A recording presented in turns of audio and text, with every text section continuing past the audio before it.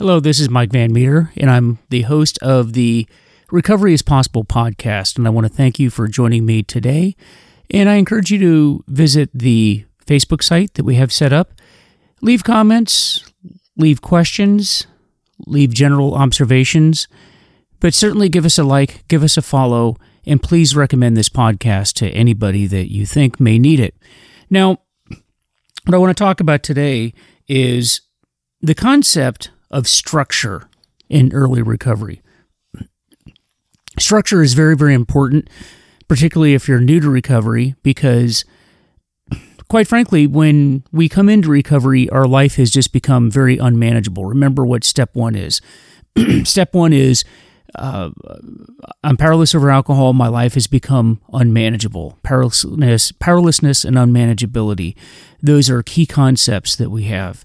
And if you're new to recovery, chances are your life has become completely unmanageable, and you're double whammied with the fact that you're no longer drinking or drugging, and because you're not drinking or drugging, you have a lot of free time.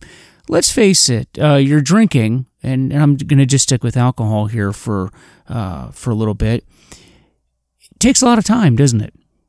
You spent a lot of time drinking, and now you're not drinking, and you have free time. And one thing I have learned is that with addicts, free time is not good time. Nothing good happens when an addict has way too much free time on their hands. So that's something that has to be addressed early on in recovery, and replacing that with something else. So what is that something else? Those of you that have a sponsor, your sponsor likely said to you, you should be doing 90 meetings in 90 days. 90 and 90. Very, very common. And what do we mean by that? We mean that you go to at least one 12-step meeting per day for 90 days. Now, you can't aggregate that. You can't do 3 meetings in one day and say, well, look, I'll do my 90 and 90 in a third of the time. It doesn't work that way. You have to do 1 meeting per day for 90 days. And part of the reason for that is filling that free time that you now have. It's building that structure, which is what we're talking about today, building that structure in early recovery, and developing a new way of thinking. I heard it said once, and I like this quote. I heard this at a meeting. It says, you can't think yourself into a new way of living. You have to live yourself into a new way of thinking. Let me say that again. You can't live yourself into a new way of living. You have to live yourself into a new way of thinking. So it's often said in recovery that we don't ask you to change much. We just ask you to change everything in your life. And this is a pattern of habits that you get into. These habits are things that take a while to develop, but they're very, very helpful. And what you will oftentimes find is at the end of your 90 meetings in 90 days, that you find that you continue going to meetings. Maybe not every day, but maybe you will. A lot of people do. I know a lot of people that go to multiple meetings per day. And we're talking years into recovery. People go to multiple meetings per day.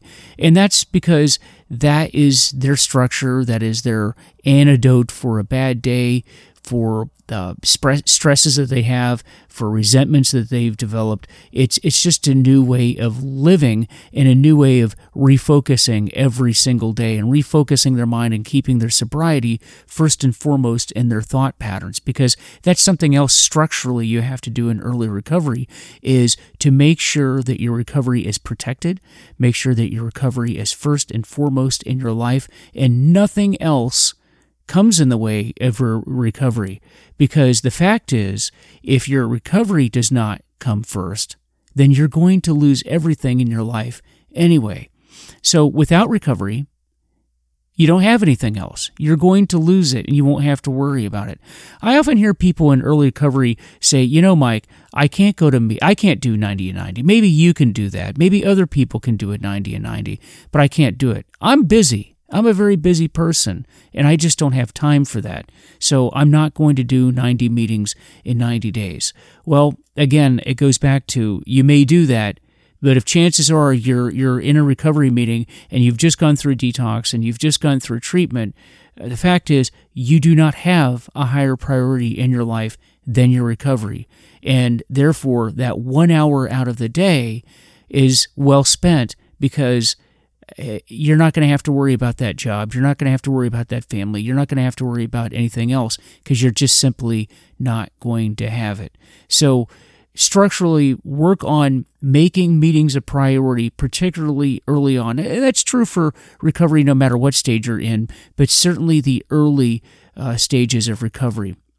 There's a lot of changing. There's a lot of, physically, we've talked about that in a previous podcast, where your body is healing vitamins, minerals, particularly the B series of vitamins, 1, 3, 6, and 12, GABA, serotonin levels. You're trying to get all of those things back up and just rebuilding your body. And studies have shown that attending meetings really has a positive effect on your ability to maintain that momentum when you get into recovery, coupled with certainly a good diet, and then exercise, particularly aerobic exercise, will help you in early recovery. But that structure is important, because you went from spending a lot of time drinking and drugging to now you're not doing that, and you have a lot of time to fill. And many folks don't know what to do with all that free time that they now have. And so meetings are one way to just, incorporate that structure, start that day off, particularly if you do it early in the morning, and start it off right and get that structure going and give you that direction, that, as we say, good orderly direction. God is good orderly direction in your life. So that is something that you want to do. In early recovery for me, I found that I really discovered early on that me and free time just did not go well together. Now, I'm not suggesting that you do what I did, but I'll just share with you what it is that I did, because after all, in the recovery rooms, we just talk about our sharing our experience, strength, and hope, particularly the experience, meaning I do what I do. I've had success in recovery. I'm in long-term sobriety, and all I can do is share with you what I did in order to get to where I am today. And if it's something that will help you, then certainly utilize the same techniques. But I found that free time was not good time for me, and I did not operate well with that. Because when you're not busy doing things, then you're up in your own head, and we know that being in our heads, nothing is good is going to come from that. So you have to stay occupied. Now, I realized that exercise, as I mentioned, particularly aerobic exercise, is very good for you and helps speed up the recovery process. So that was something early on I decided that I was going to do. And I became certified as a spin instructor. Spin, which is stationary cycling classes, if you're not familiar with what spin classes are. But I got certified as an instructor, and I decided that I would go out and get a part-time position teaching spin, and I did that. And I joined a gym, became an instructor there, and I volunteered for the early morning classes. And by early morning, I mean 5 a.m., 5:30 a.m., and did that because it got me up. It started my day off very, very early. It meant that I had to go to bed very early, which was something that I wasn't used to prior to that point. And if I had that urge to want to drink the night before, well, I couldn't do it because I had to be up so damn early that it just would have defeated the whole purpose. And I didn't want to embarrass myself and not show up. And, I really took the commitment seriously. And that was just something that helped me in sobriety and helped me maintain sobriety, particularly in those early days, because those early days are just so difficult. Your body is healing. You still have that craving. You have that desire to drink, and it just does not go away early on. Now, in my case, and I hear this from a lot of people, I will tell you that desire, that urge has dissipated. I can't give you the date and time of when that happened, but it has dissipated over time. But in those early days, I had to find ways of just keeping myself occupied and finding a way to just stay committed and stay preoccupied and really get my mind off of the desires that I had to drink early on. And so that worked for me.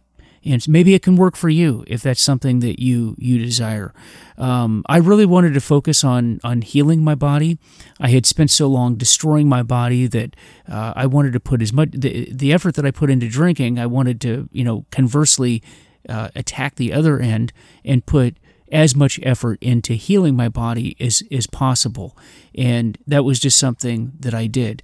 Then, of course, we'd go to work, all day and be concentrating on that. And then after work would be going to the meetings. And then that would be pretty much my day. And then you go back to bed, having to go to bed early to get up and teach early on. And that routine, that structure was something that helped me quite a bit. And I highly, highly recommend it. And I hear a lot of people in recovery say that structure that they've added into their life really helped them quite a bit.